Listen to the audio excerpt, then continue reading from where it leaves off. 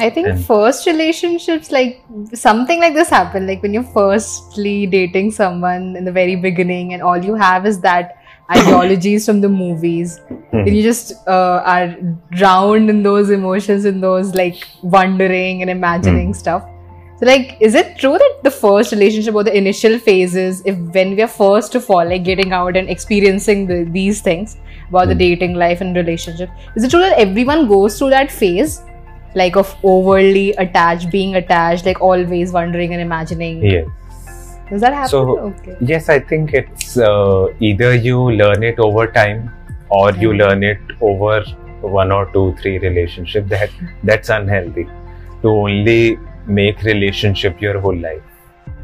Yeah. Even in the college, I knew that there used to be some couples who were like just all about each other. वो पढ़ेंगे भी साथ में, everything will be together. They will be in the same club, which I think it has a potential to become toxic after a while.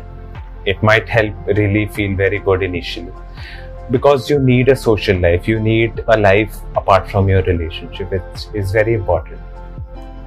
Okay. Yeah, I can actually connect to it because I was just watching an episode of The Big Bang Theory, and there Amy says that I am afraid that I'll lose my individuality when I'm married to you.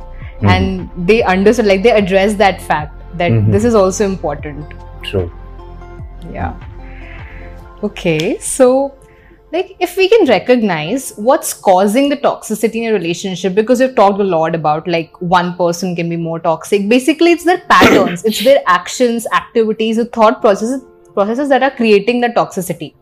And if two people can sit together, like if they're fighting a lot, if they're experiencing those bad days a lot, and if they can sit together and like look at it and be able to realize that this is what is causing this toxicity, this behavioral pattern is leading to these results and such toxic environment between us, then can we not work it through together and heal the pain and move past it together? Like, should we end it? Like, how to decide it?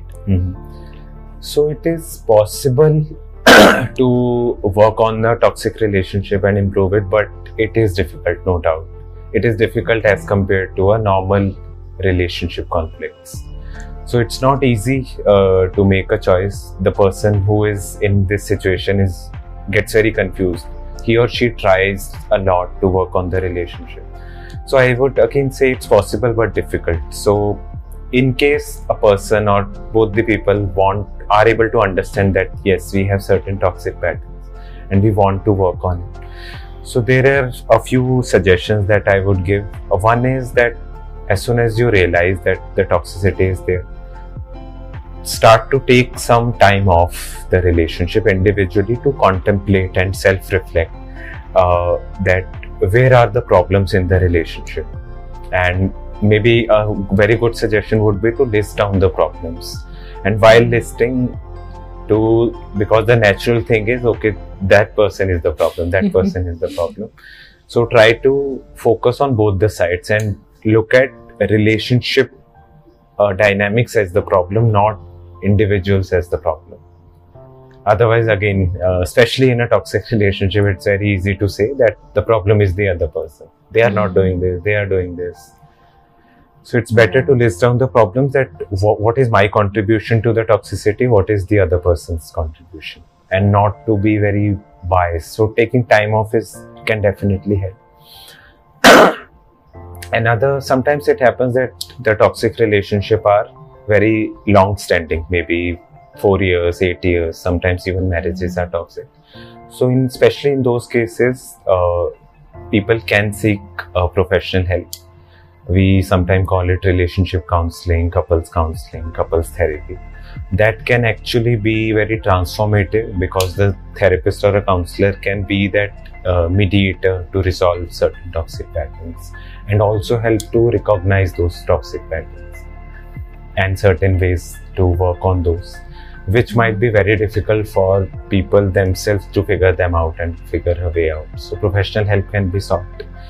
But I think fundamentally non-blaming communication is something that is the way out. But again, it is difficult, not impossible. But sometimes even after trying, nothing is working, then the only option left is to end the relationship, unfortunately.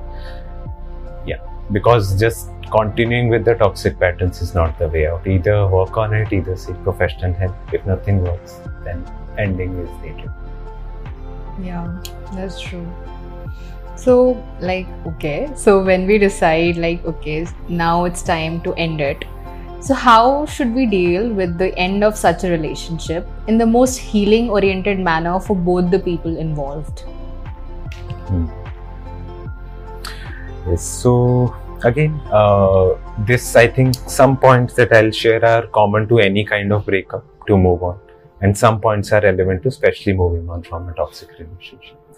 So one is closure. I think this is something which in general is a very important thing. People don't recognize the importance of a closure. Closure is very important in a relationship. In a normal breakup where it's not too toxic, both people can talk to each other and give closure to each other why it ended. But mostly in toxic relationship, seeking closure from the partner is not the right way, because that will again might consume you. Okay, let's give it another try. So this is a very common pattern in toxic relationship. You keep on trying again and again, and even seeking closure might be like, okay, let's give it another try, which might not help. So finding closure on your own through self-reflection. Again, seeing your part in the toxicity, seeing the other person's part in the toxicity, and then making sense of why it was not meant to be. And we have tried our best and still it's not working. So being through that process is very important. And at the same time, your emotions would fluctuate. They will oscillate. You might sometimes miss that person. You might miss the good times. As we discussed earlier, good times are also very high. So you might miss those times.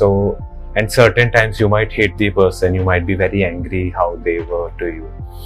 So these fluctuations would happen, and it's okay. Process all kinds of emotion. If you're missing, process that emotion also. If you're angry or hurt because of what happened, process that also. If you're grieving over the loss, process that also. So these fluctuations would be there, and you can write down your thoughts. You can talk to a good empathetic friend or a professional about your feelings. It's very important, because otherwise the impacts of the toxic relationship, whether you were the less toxic or the more toxic, irrespective of that impact would stay with you, and you might go with that impact into your next relationship. So it's always better to process what happened, what was your role, what was the other person's role in creating the toxicity, processing your emotions, and then you can move on from the toxicity. Another important point is, do not isolate yourself. Especially after a toxic relationship, people might tend to be more towards a depressed mood, and they might feel like isolating themselves and just being by themselves. And plus, like I said, that mostly you have already distanced from your friends and family while being in the toxic relationship. So that might still continue. So actively seeking out support, be it by engaging in your work, engaging with your friends, family, hobbies.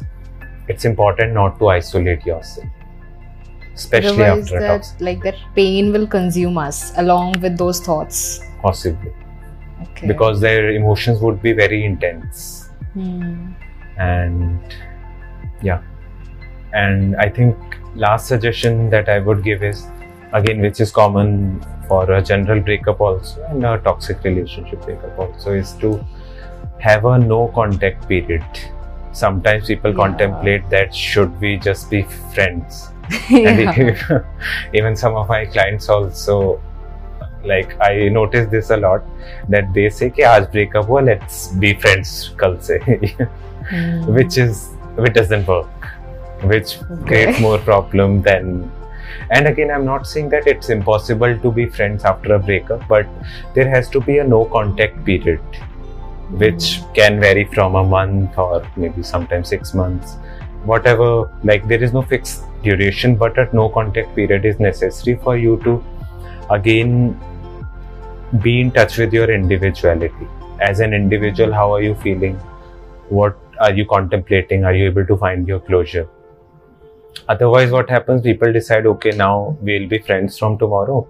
And then they again bring those patterns, those expectations in the friendship. And they again starts to fight as friends now. Because the relationship doesn't end unless and until emotional attachment or emotional exchange of that intensity is still there. It's not a friendship. It is still a relationship. Follow Coach for Mind.